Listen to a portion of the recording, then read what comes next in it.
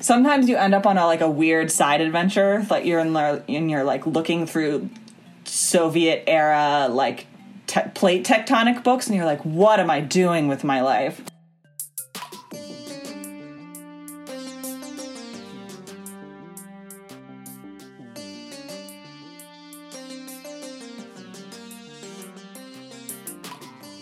Hey, I'm Becky.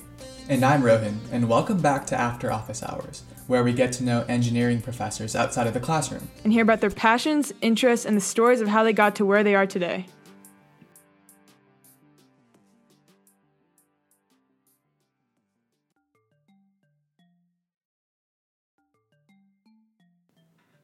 Today we are interviewing Anna Knight. It was great to talk to Anna. She's a PhD student in the lab with Dr. Catherine Nightingale in the BME department. Dr. Nightingale's lab is focused on developing and improving ultrasound imaging methods for medical imaging purposes. Yeah, she's been at Duke for a while. She did her undergrad here, and now she is doing her PhD. She's actually a personal mentor of mine and has shared a lot of really helpful advice to me, and I think she gives a lot of really good advice in this podcast as well. So I hope you enjoy. You know, I know that you're a PhD student in Dr. Nightingale's lab, and you've been at Duke for some time now. Where are you from, and sort of what brought you to Duke? Okay. So my family is 10 generations of North Carolina, and then my dad made the big break to the big city of Washington, D.C., and then what did his firstborn child do? Move right back.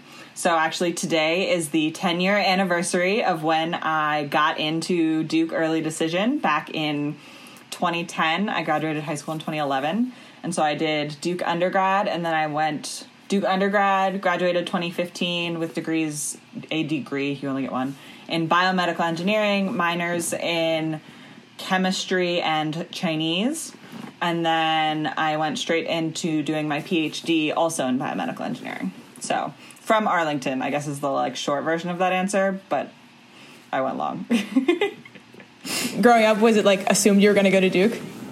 No, actually, my parents, neither of them are. My dad's an accountant and my mom was in banking, so they're both pretty number minded. But my mom was really big on the liberal arts education, and so actually, when I did my classic junior year of high school college tour over spring break, we went mostly to small liberal arts schools up in the Northeast, and it was rainy and miserable, and so I now have this theory that no one ever goes to a school they looked at if it was raining that day. If it was bad weather that day, you're never going to go to the school because you're going to spend the whole time looking at your feet to avoid puddles and not look at the beautiful campus around you. So someone should do a study on that. I know. I'm sure admissions counselors everywhere are salivating over my high value theories there. But anyway. No, I was not always destined to go to Duke, although there are a lot of very cute photos of me as a Duke basketball player or cheerleader. Those are both in air quotes. But it ended up being a happy accident that I really liked biomedical engineering, and I actually really liked Chinese, both of which Duke is pretty strong at. So that's what got me from high school into Duke. Okay, where does the Chinese come from, if you don't mind me asking?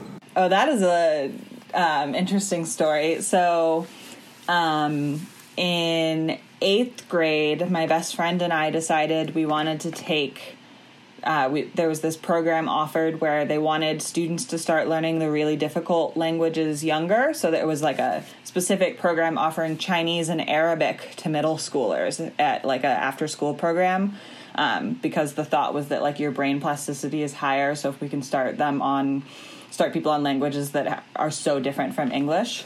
And, I can't tell you what it is because I really struggled with languages. I think I, failed Spanish. I worked very hard for my, B in Latin, and, French, I just didn't even try.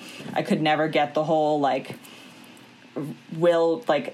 noun declensions and verb declensions and noun forms or whatever. I couldn't do it. But then Chinese just clicked. There's no grammar. It's great. I mean, there is grammar, but it's very, very, very different grammar. And so once you get over the whole character thing, it's not hard. And so I took Chinese all through high school and middle school. And a story for a different time. I ended up on a Chinese game show when I was 16 wow. in China, singing Beijing opera, which is very wild, and I have very specifically changed my Chinese name since then, so no one can find that video. But wow, yeah. That sounds like an incredible experience. Do you still use Chinese in your everyday life? Do you find that you're able to keep up with it, even though you don't sort of speak it or as much or take classes? Yeah, it's pretty hard, and particularly when we're getting into like super, like my daily work is very, very technical in terms of like the language we use, and so like most of the concepts we're still struggling to figure out how to explain in English. So I definitely could not explain ultrasound to you in Chinese. I don't think I even know the word ultrasound in Chinese. I should look that up. But so I now say that I can get through like, you know, like a dinner party Chinese. Like I can order food and I can get myself into trouble, but I can't always get myself out of trouble. So it's just like generally a bad mix. So that's awesome. So what year right now are you in your PhD again? Ooh, you're not supposed to ask that question to PhD students. You're right. But I will tell you, although I guess the 10 years ago today early decision thing gives it away, I am in the middle of my 6th year of my PhD. And so average graduation time in our department is 6.5 years. And I'm not graduating in 6 months, so I'm going to be a little above that. So there we go. That's what we like to be, above average, right? Yeah, that's the one I want to be above average on.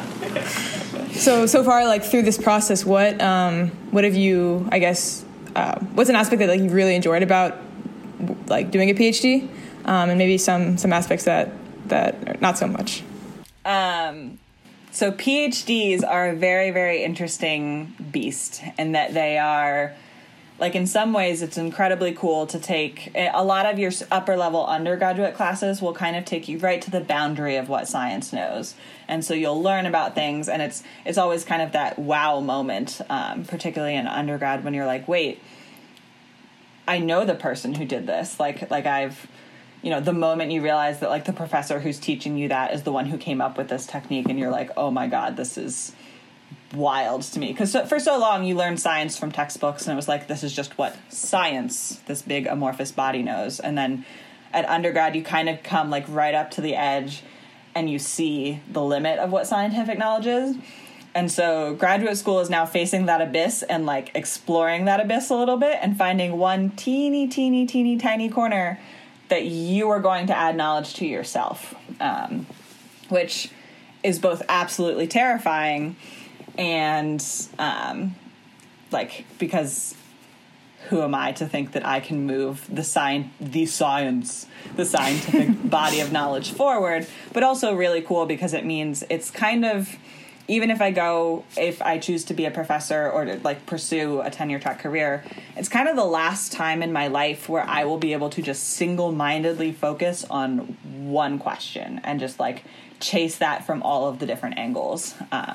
And one of the things I really love about engineering research is that, this is going to sound so like very, very cheesy, so I apologize in advance, but so many things in those math classes you're taking and stuff, you learn all these fundamentals and you're like, why am I learning this? Like, do I really need to know all of these different crazy math things? But then you get to a point in your PhD where things start coming together. So like one of the things in my research is we're looking how different shear waves propagate. I promise I won't bore you too much with details, but we had this realization, and we're looking at shear waves like on tiny little micron scales that we're putting in the human body to measure how stiff a tissue is. But then you actually realize that the math that governs all of that, like the differential equations around that, is also the same math that governs how tectonic plates move, which is like a totally different scale. But I think it's really beautiful, to be honest. I told you it would be cheesy, sorry. I think it's really beautiful that the math that governs transversely isotropic tectonic plates also can apply to what happens to transversely isotropic biological materials like muscle. That's a gross oversimplification, obviously, but it's still really cool to see like math works across all scales, and you just have moments like that again and again. And so it's sometimes you end up on a weird side adventure, like you're like looking through Soviet era like plate tectonic books, and you're like, what am I doing with my life? And then sometimes you're like in the clinic with people and, solving actual biomedical problems. So, wow, your research sounds really interesting, and I really like that analogy that you made, by the way. Yeah, to delve more into your interests, you sort of spoke about how certain experiences during undergrad sort of shape and create or spark interests that you have later. Did you have this interest in ultrasound before you pursued your PhD, and how did that sort of begin? I don't think I knew I wanted to do a PhD in ultrasound. I knew, so this is a little specific to Duke undergraduates, but like many Duke BME undergraduates, I came in as BME pre-med, one word, they are actually two separate concepts, as people quickly learn. But I came in being like BME pre-med, so I'm going to do BME and then I'm going to go to medical school. And then I was doing some shadowing, and I realized I had a really cool shadowing experience. And I'm like very thankful to the doctor who set it up for me. It was the one of my close friends' mothers is head of anesthesiology, and so she let me shadow her for a day. But then I realized I don't like sick people, and so I was way more interested in, for example, like what the surgical robot was doing and why the surgeon picked up what tool he did then, as opposed to like the person whose heart was open in front of me. And I was like, maybe it's better before we go into thousands and thousands of dollars of medical school debt that I realize this. So I guess I originally thought I wanted to be a doctor because, like many people growing up, you're good at science. So, the adults around you say, oh, you should be a doctor. And you're like, yeah, okay, that sounds great. I want to help people. And so it was kind of through undergrad and exploring other corners of science and biomedical science specifically that I realized that I can still contribute to science and help people and get all of those like things that make me feel fulfilled about my work without being an MD who practices medicine. So unfortunately, I figured that out after I took the MCAT, but you win some, you lose some. So. Yeah, I think that's a very relatable experience for a lot of BMEs, especially when you realize that you don't like sick people, which is a great realization to have. Did you have any like fears or concerns when you were deciding, okay, or I guess did you decide okay, this means I want to do a PhD, or did you kind of look into other options like jobs or something like that? Yeah, I looked around for a little bit. I was actually as I think many people feel, my senior fall was not during a pandemic, so I have a huge different thing there. So apologies to anyone listening who has had to do any semester of a critical life choice in in a pandemic. But I was kind of a little unhinged is a strong word, but I really did not know what I wanted to do. So I applied to consulting jobs. I applied to biomedical device companies, like Stryker and Johnson & Johnson, and they just didn't feel right. It's not that I failed or anything. It was just I don't know. And I kind of eventually realized that I wanted to do, how to phrase this? I wanted to do more than just what other people told me to do. So I decided I wanted to go for the PhD because while I wasn't sure exactly what problem I wanted to point myself at yet, I wanted to really see a research question from start to finish. So see a problem, research what is already out there, come up with experiments to answer that problem, perform those experiments, analyze those experiments, and then go back to the beginning again. And all of those piecemeal are bits and pieces you've seen in undergrad, but I wanted to do the full circle, the entire life cycle of it, I guess. I'm getting really metaphorical here, and I'm losing. I need something tangential to come back to, but that's part of why I ended up going for a PhD. So yeah, no, that's awesome. Wow, Anna, I think that's really helpful for especially undergrads nearing the end of their college career to hear, because a lot of times we think that we need to have our life super planned out, and I think that because there are such a diverse array of interests in engineering, such as going into consulting or going to med school, getting your PhD and going to academia. There's just so many things, so I think that's really helpful. And we also have to ask, since you're a Duke undergrad, what sorts of other things were you involved with other than academics? What did you do for fun? Oh, goodness. Way back in my undergrad days, I joined 2 dance teams in undergrad, even though I had never danced before. Actually, one of my best friends in biomedical engineering, I lost a bet to her, and I had to try out for her dance team. So I joined the Ras Garba, an Indian dance team. Yeah, I'm on that actually, or I used to be. Really? Oh, yeah. I didn't know it was still around. I think it went dormant for a while, but yeah. Oh, yeah, it got revived and then it went dormant again, sadly, but yeah. So I was on the Ras Garba team for a while, and then I also joined Irish dance. I'm actually not Irish, but I'm pale enough to be, so I figured I might as well give it a shot.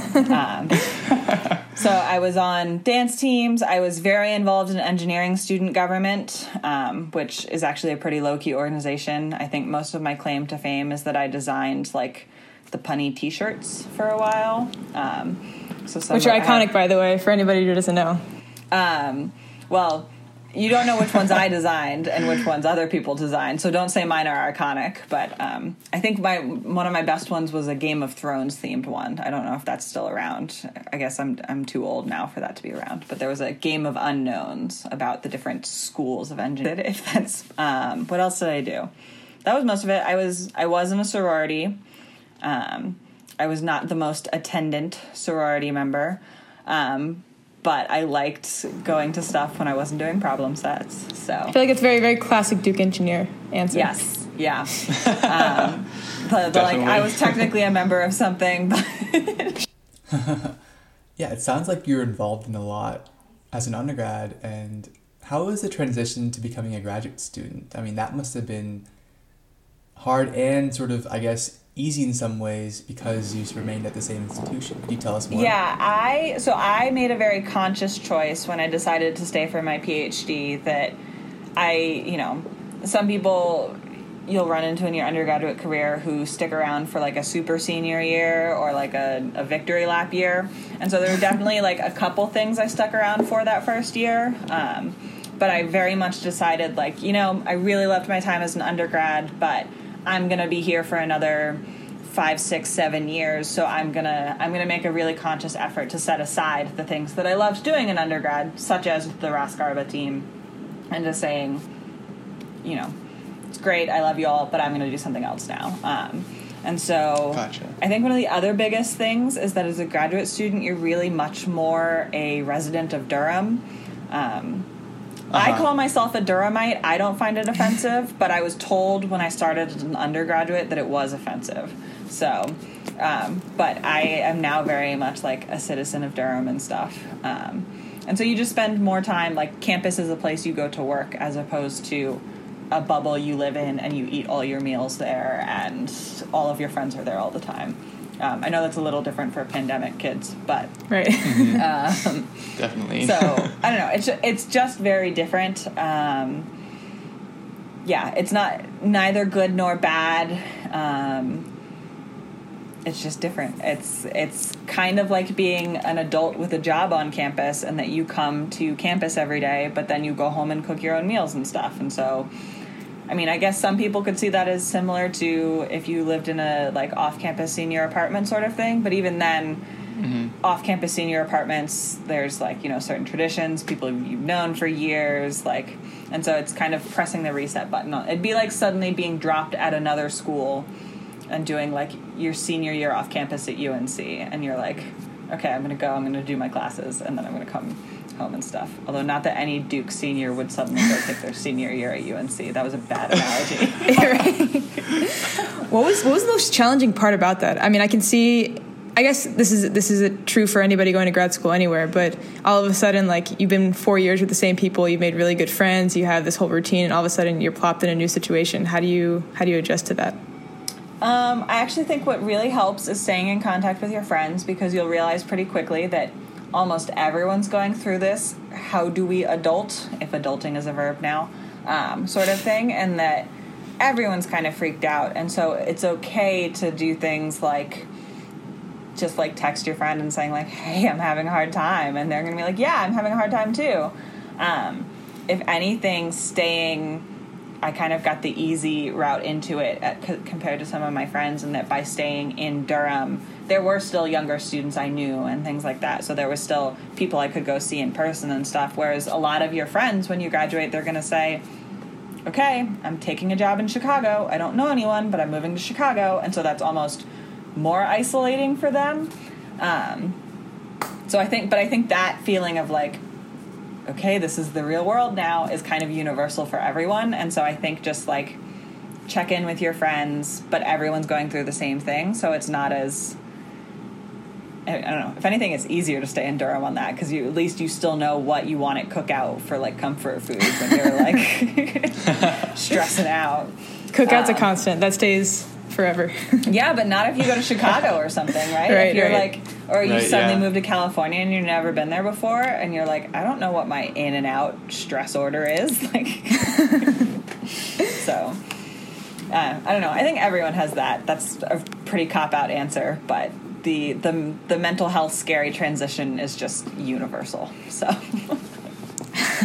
Yeah. So you mentioned like when you became a graduate student, you kind of decided to like create a clear boundary between what you did in your undergrad and graduate. What do you do nowadays to that's fun or that keeps you balanced, keeps you sane? Oh goodness, I have gotten into crafting with like, and it's kind of what you imagine, like, you know, a lot of time. I don't know, I do a lot of, particularly during the pandemic, I do a lot of crochet. I realize this is an audio podcast, so I can't really show, but I'm like, always have, just off screen, I always have a crochet hook and some yarn. For a while, I got really into like, I call it extreme crafting. It's still crafting, but I got, I did an internship out in Seattle, and I took glass blowing classes out there. I've taken welding classes. There's a place in Durham you can take welding classes that's really cool. That's really cool. And I got into glass etching with acid for a while. I did get into wood burning, but I set off my smoke alarm too many times, and so finally I stopped doing that. So yeah, I found other things to do. I also took up running. I am a very, very, very slow runner, but I actually ran my first marathon just at the start of the pandemic. So solo, wow. Which was very sad. Don't run a marathon solo. I'll remember that. Yeah. So I don't know. I've found things to do. I have new friends. We now, you know, for a good period of time in graduate school when we could do these things, we were very into going to like pub trivias and things. So we did, you know, we would bounce around Durham, going to not just the places just off campus, but some of the further afield ones, to find pub trivia that suited us and is not crazy hard, like Full Steam's trivia, if you've ever done that. So we didn't completely demoralize ourselves when we couldn't get a single question right. So, by the way, when you said like extreme crafting, I was like, okay, what can she mean? But then you really exceeded my expectations with the extremeness of your crafting. Yeah, I definitely burned myself more than more than when most people say crafting, you are correct to think of like knitting and yarn and painting, and that's what I've been doing in the pandemic because safety first. But generally speaking, I mean something that will probably burn me. Yeah, wow. I mean, I'm particularly impressed by your glass blowing skills because I had a AB Chem teacher who was really into that. That's a really new skill. You know, how do you still do that? It's so cool. Yeah, I mean, it's an audio podcast, so I can't really like show them, but I fell in love with it. I did an internship out in Seattle for 6 months. When you do an internship Wow. and a PhD, they're longer than the undergraduate ones because they're trying you out for a PhD position. And Seattle's really known for glass blowing. Like there's a lot of, that's just like a bigger community out there. And so I took, in the town I was renting a room in, I found this glass blowing studio and signed up for like 16 hours of classes, and my whole family got weird little like glass trinkets that year, like Christmas ornaments, a whiskey glass, and you know, lots of stuff. Can we talk a little bit more about that internship that you did? Like, what does that look like? Like, is that consistent with like every PhD program or specific to what you did? It's pretty different. Almost every PhD is going to be very, very different on this front. So this is like very uniquely my experience and my lab's experience. So the lab I am doing my PhD in, Dr. Kathy Nightingale's lab, has a research agreement with Siemens Healthineers, an ultrasound company based out in Issaquah, Washington, just a suburb of Seattle. And so we have an agreement with them, and they...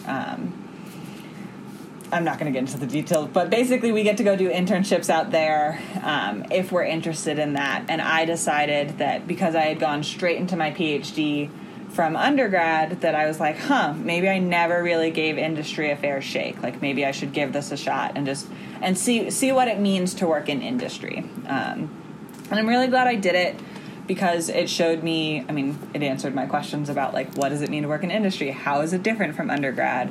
In some ways, or undergrad or graduate school, in some ways, you work for, like, a larger group, and so more can get done. Like, it was pretty impressive to work for a company that builds entire ultrasound machines, and I'm like, oh my God, you guys, like, wow. do everything, Yeah. like, everything from the software to the processing to the probes to the, like...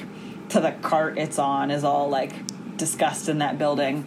But it also means that sometimes things just move at a different speed, whereas, like, in my lab, if I want to get something done, I just walk into Home Depot and buy the parts for it and then get reimbursed later. And so it's just very, like, different speeds for different things, you know? For sure. So, yeah,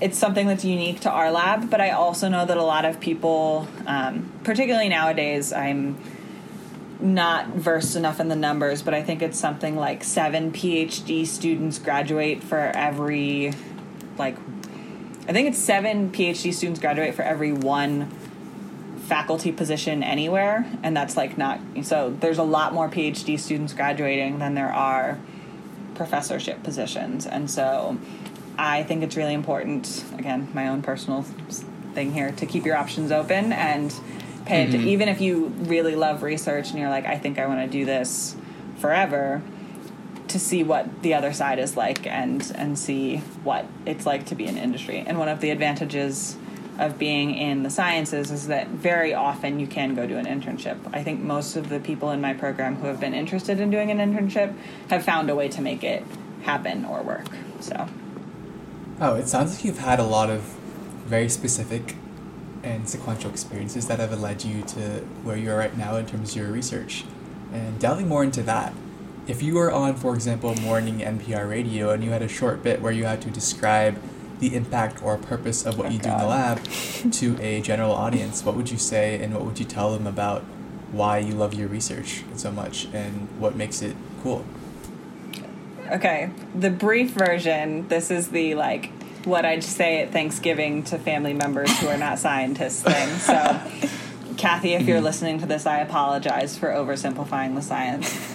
But so my research group uses acoustic radiation force, which is taking ultrasound and kind of, ultrasound is by definition a sound, which is a minor pressure wave. And so turning it up to like 20 and using it to push on the tissue remotely, kind of the quintessential I'm not touching you poking game with your younger sibling.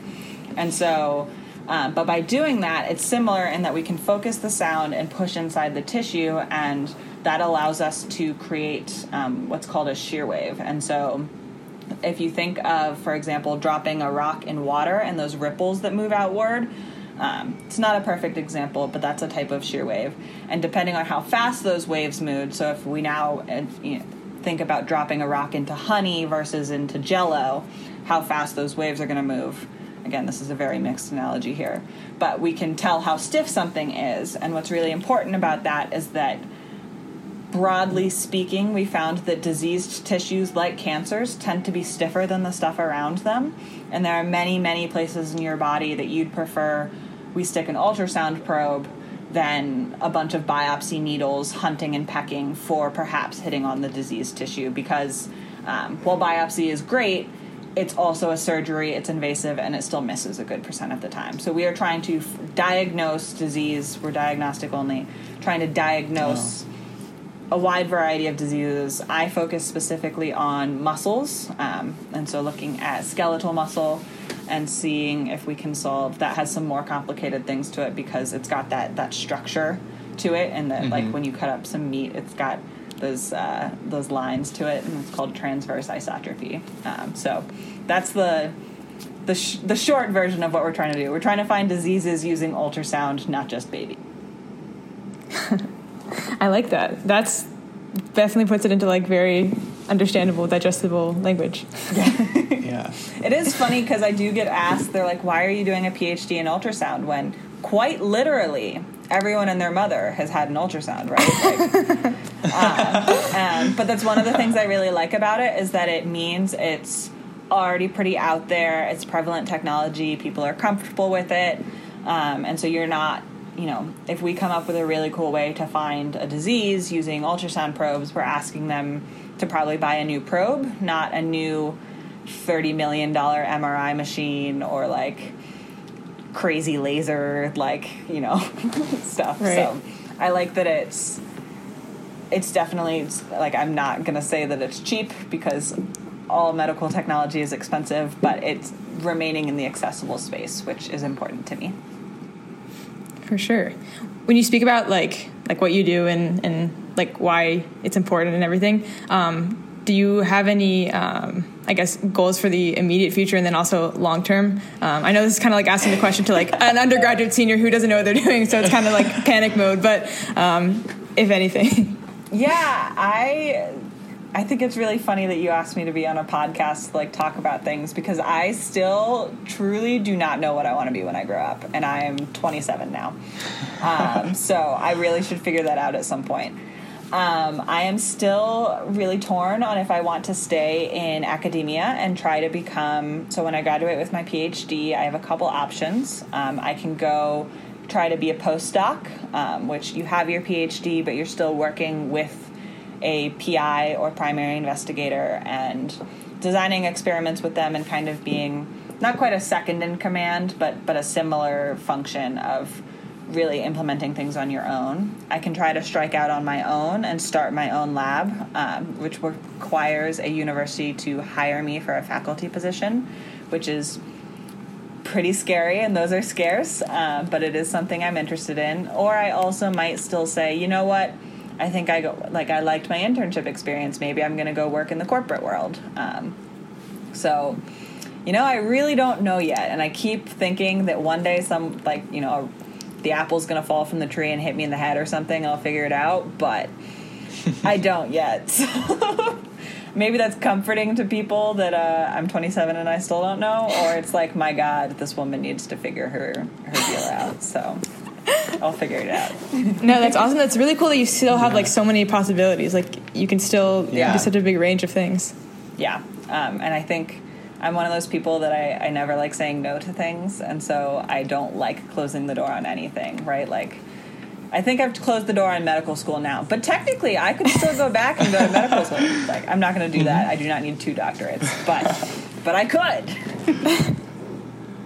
Yeah, that's as Becky said, that's like really interesting that even at this stage you sort of have like these different options and these still like big decisions to make, and I guess there are always 2 sides to those sorts of situations. Yeah, but I also think, again, if the intended audience here is undergraduates, I think a lot of people focus their senior year of undergrad on like, oh my God, I have to decide this is going to be my career path, and then I hope that's not true because I haven't chosen yet. And from my friends who have done undergraduate, they've all made a pivot of some form since their first choice. So I'm not as scared to jump into something and know I might have to pivot because I've seen my friends do it.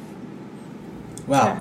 Would you have any more advice for an incoming or current undergraduate engineering student who maybe doesn't know exactly what they want to do for the rest of their life? Or I know you've talked about this a little bit, but it seems like you have a lot of wise words of wisdom to share. Do you have anything else that you think would be really helpful for them to hear? Yeah. I don't know how to do it for like an amorphous, unidentified person. I've had a lot of really great conversations with undergraduates who are like kind of going through that. And so I'm good at like the one-on-one conversation for that. But sometimes I'll ask people questions about like, well, so have you tried research? What have you liked about research? Have you liked? And so, you'll get some feedback from them about like, oh, I like this, I don't like that. And so I would actually pay attention to what of the things in your curriculum you've done so far, what skills have you liked and what skills have you not liked. And so, for example, within BME, everyone still, to my memory, unless they've completely redesigned the curriculum on me, you still have to take 2 core classes, right? And so if you're like, yes. I hated my imaging class and I hated signals and systems, like, you know, I never want to do a Fourier transform again, that's good to know. You probably don't want to do something that involves signal processing. So I'm a big believer in the things you dislike, ruling things out is just as important as ruling things in. And so I would start to think like incrementally, not necessarily about exact classes you've taken, but even things like, you know, in your senior design, for example, I think that's one of the first really like eye-opening classes about what you want to do. How do you feel about having to write up the documents about your device and what it does? Do you hate the fact that you have to write it down, or are you like, no, actually it's important to document this process? Okay, maybe you'd be okay in the, like, you know, some of the regulatory side of things. And so I don't know, it's really hard to like play this game for an amorphous nobody. Yeah, but I would start that's true. thinking about like, did you hate circuits? Did you love circuits? Do you no one loves writing lab reports, so that's like a bad example, but like but Yeah. like when it comes to design, were you okay with documenting your thought process and the design process, or you were like, this is a drag, I just want to get on to the next one? Like, all of these are, by next one I mean the next design iteration of whatever you're working on. All of these can help identify what you might want to do longer term. And you also don't have to know. Like, I don't know, I still don't know, so yeah, I think the things that get a short shrift, or have when I was an undergrad, was medical devices, but I think that's changed a lot, and that a lot of people are now involved in the BME Design Fellows program, which I think is really cool and is something I wish I had in undergrad. So try that if you're thinking about it. Yeah, no, that's awesome.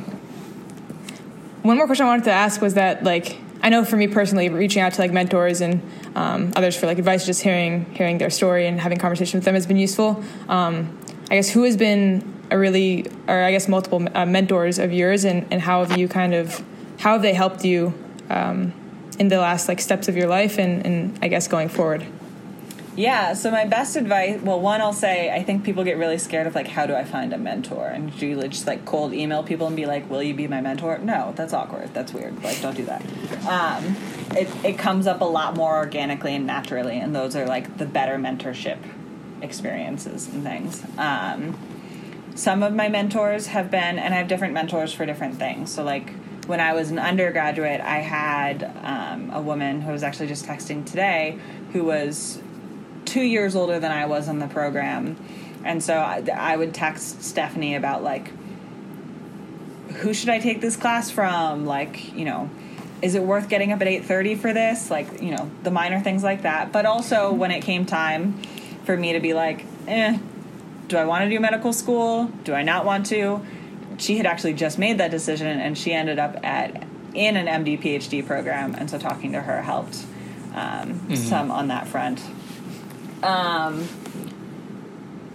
wish I had talked to graduate students more. Part of that is very biased by the fact that, like, I am a graduate student now, and I'm like, hey, we have advice. People should come talk to us. So, like, I'm very aware of those biases. But even if they didn't go to Duke or whatever undergraduate institution, they still have done engineering degrees, and they've gone through a decision process. I will warn you that they will, by definition, accidentally bias you towards going to graduate school, because everyone tries to, like, justify their own choices.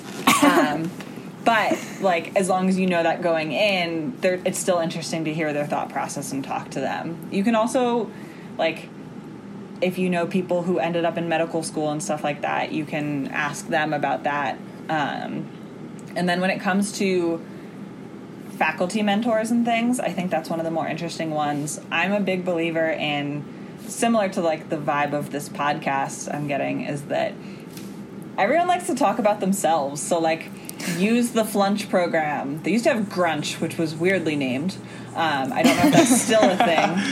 I think it's still a thing. Yeah. I tried to get my sister as an undergraduate, and I tried to get her to Grunch me. She wouldn't do it. But so use those things that are available. And even if you're like, I'm not, like, don't only use it because you're trying to get a rec letter or trying to, you know, get a position in a lab or something. Use it to just, like, get to know these people. And sometimes it'll be like, wow, I never want to do what you do. That sounds very boring. But again, you've closed a door, and that can be just as important as opening a door. So that's super cheesy, and I'm so sorry. But I would, you know, just get to know them as people, and then naturally the other stuff comes.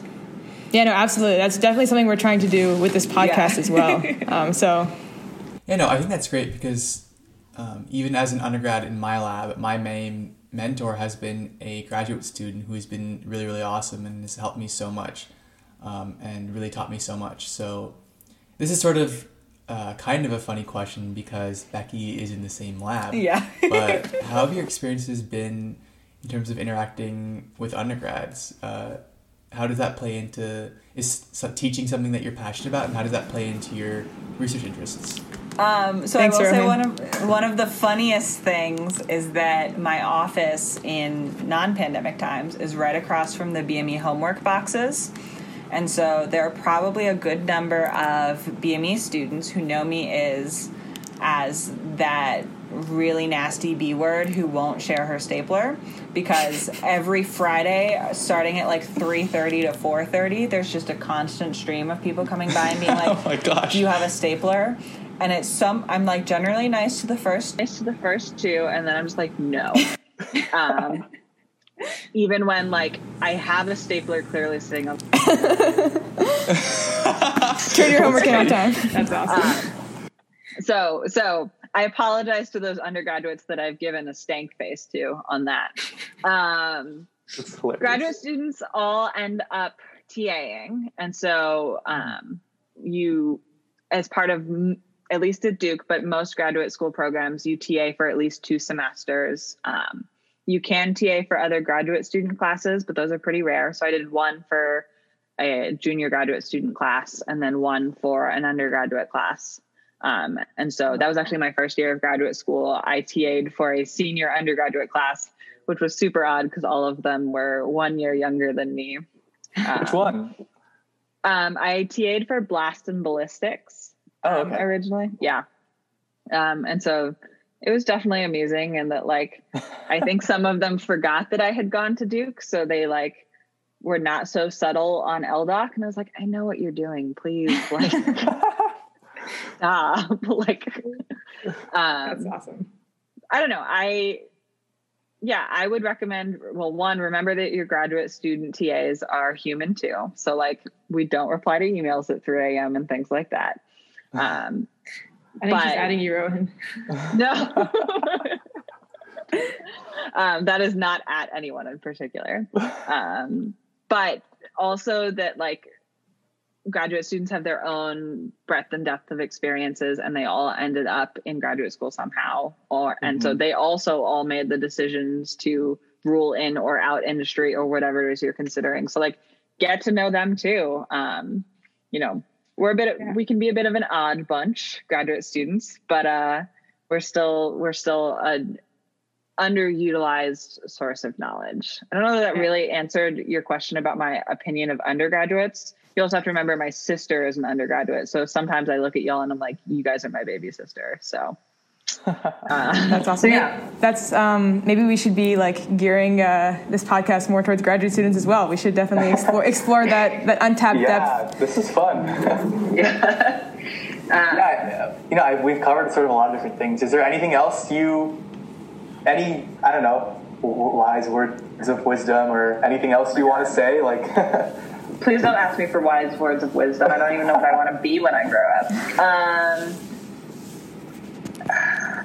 Everything I can think of is so cheesy. It's like, savor your time, which sounds so mean to say to kids in a pandemic, right?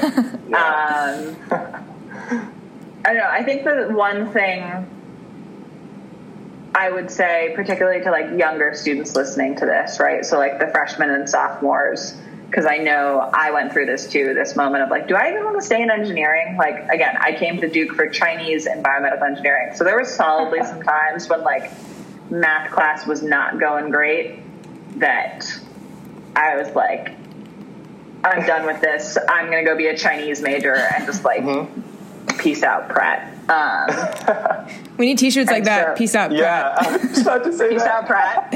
That can be your senior class of 2021 design or whatever. That's I bet awesome. they do that. But anyway, I think for me, one of the big lessons for me was, like many Duke students, while I did have to work hard in high school, it was Pratt and a lot of the early classes with those like just slogging through physics and math and chemistry were just, it was a slog. Like there's no better way to put it. And it's kind of like, why am I doing this? And so part of me wants to just be like, hold on, you'll have your amazing moments later where you realize that like the math behind geotectonic plates is the same as what you're researching, or like, you know, the equations that govern blood flow in the body is the same as the ones that they use to like figure out, you know, the water system in like public sewage and all like all that, all very cool things. Right. But those moments come later, and that can be really hard. So I think those things come later. That being said, I don't want to tell people like, oh, hang on. If you know it's not right for you, that's okay too. Like, engineering isn't for everyone, and that's really okay. But I will say that I think if you look solely at my math GPA from Duke, so like the math classes I took in undergraduate, and then I had to take a couple more in graduate school, it was a very low number. I did not do great in math classes, which is now very funny because my PhD will involve a lot of rather difficult math related to solving these shear wave equations and transversely isotropic material. And so some of it is a little bit just like grit and keep going. And I'm actually considering when I finish my PhD, emailing one of my first math professors and be like, you don't remember me, but I tanked your class, and here's my PhD dissertation. That is awesome. That sounds like an excellent idea. It's like a weird mic drop 7 years delayed moment. I love it. And there we go. Ladies and gentlemen, wise words of wisdom from Anna Knight. Mic drop 7 years later? Okay. Exactly.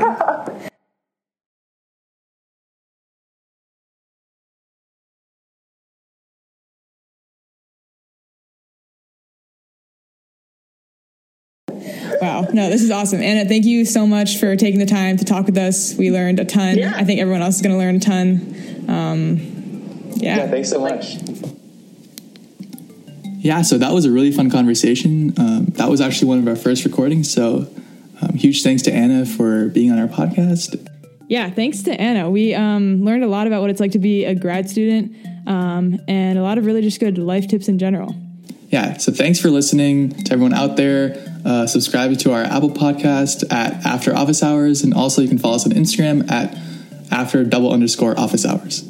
Stay tuned for more episodes. We have a lot of interesting professors lined up, so see you next time.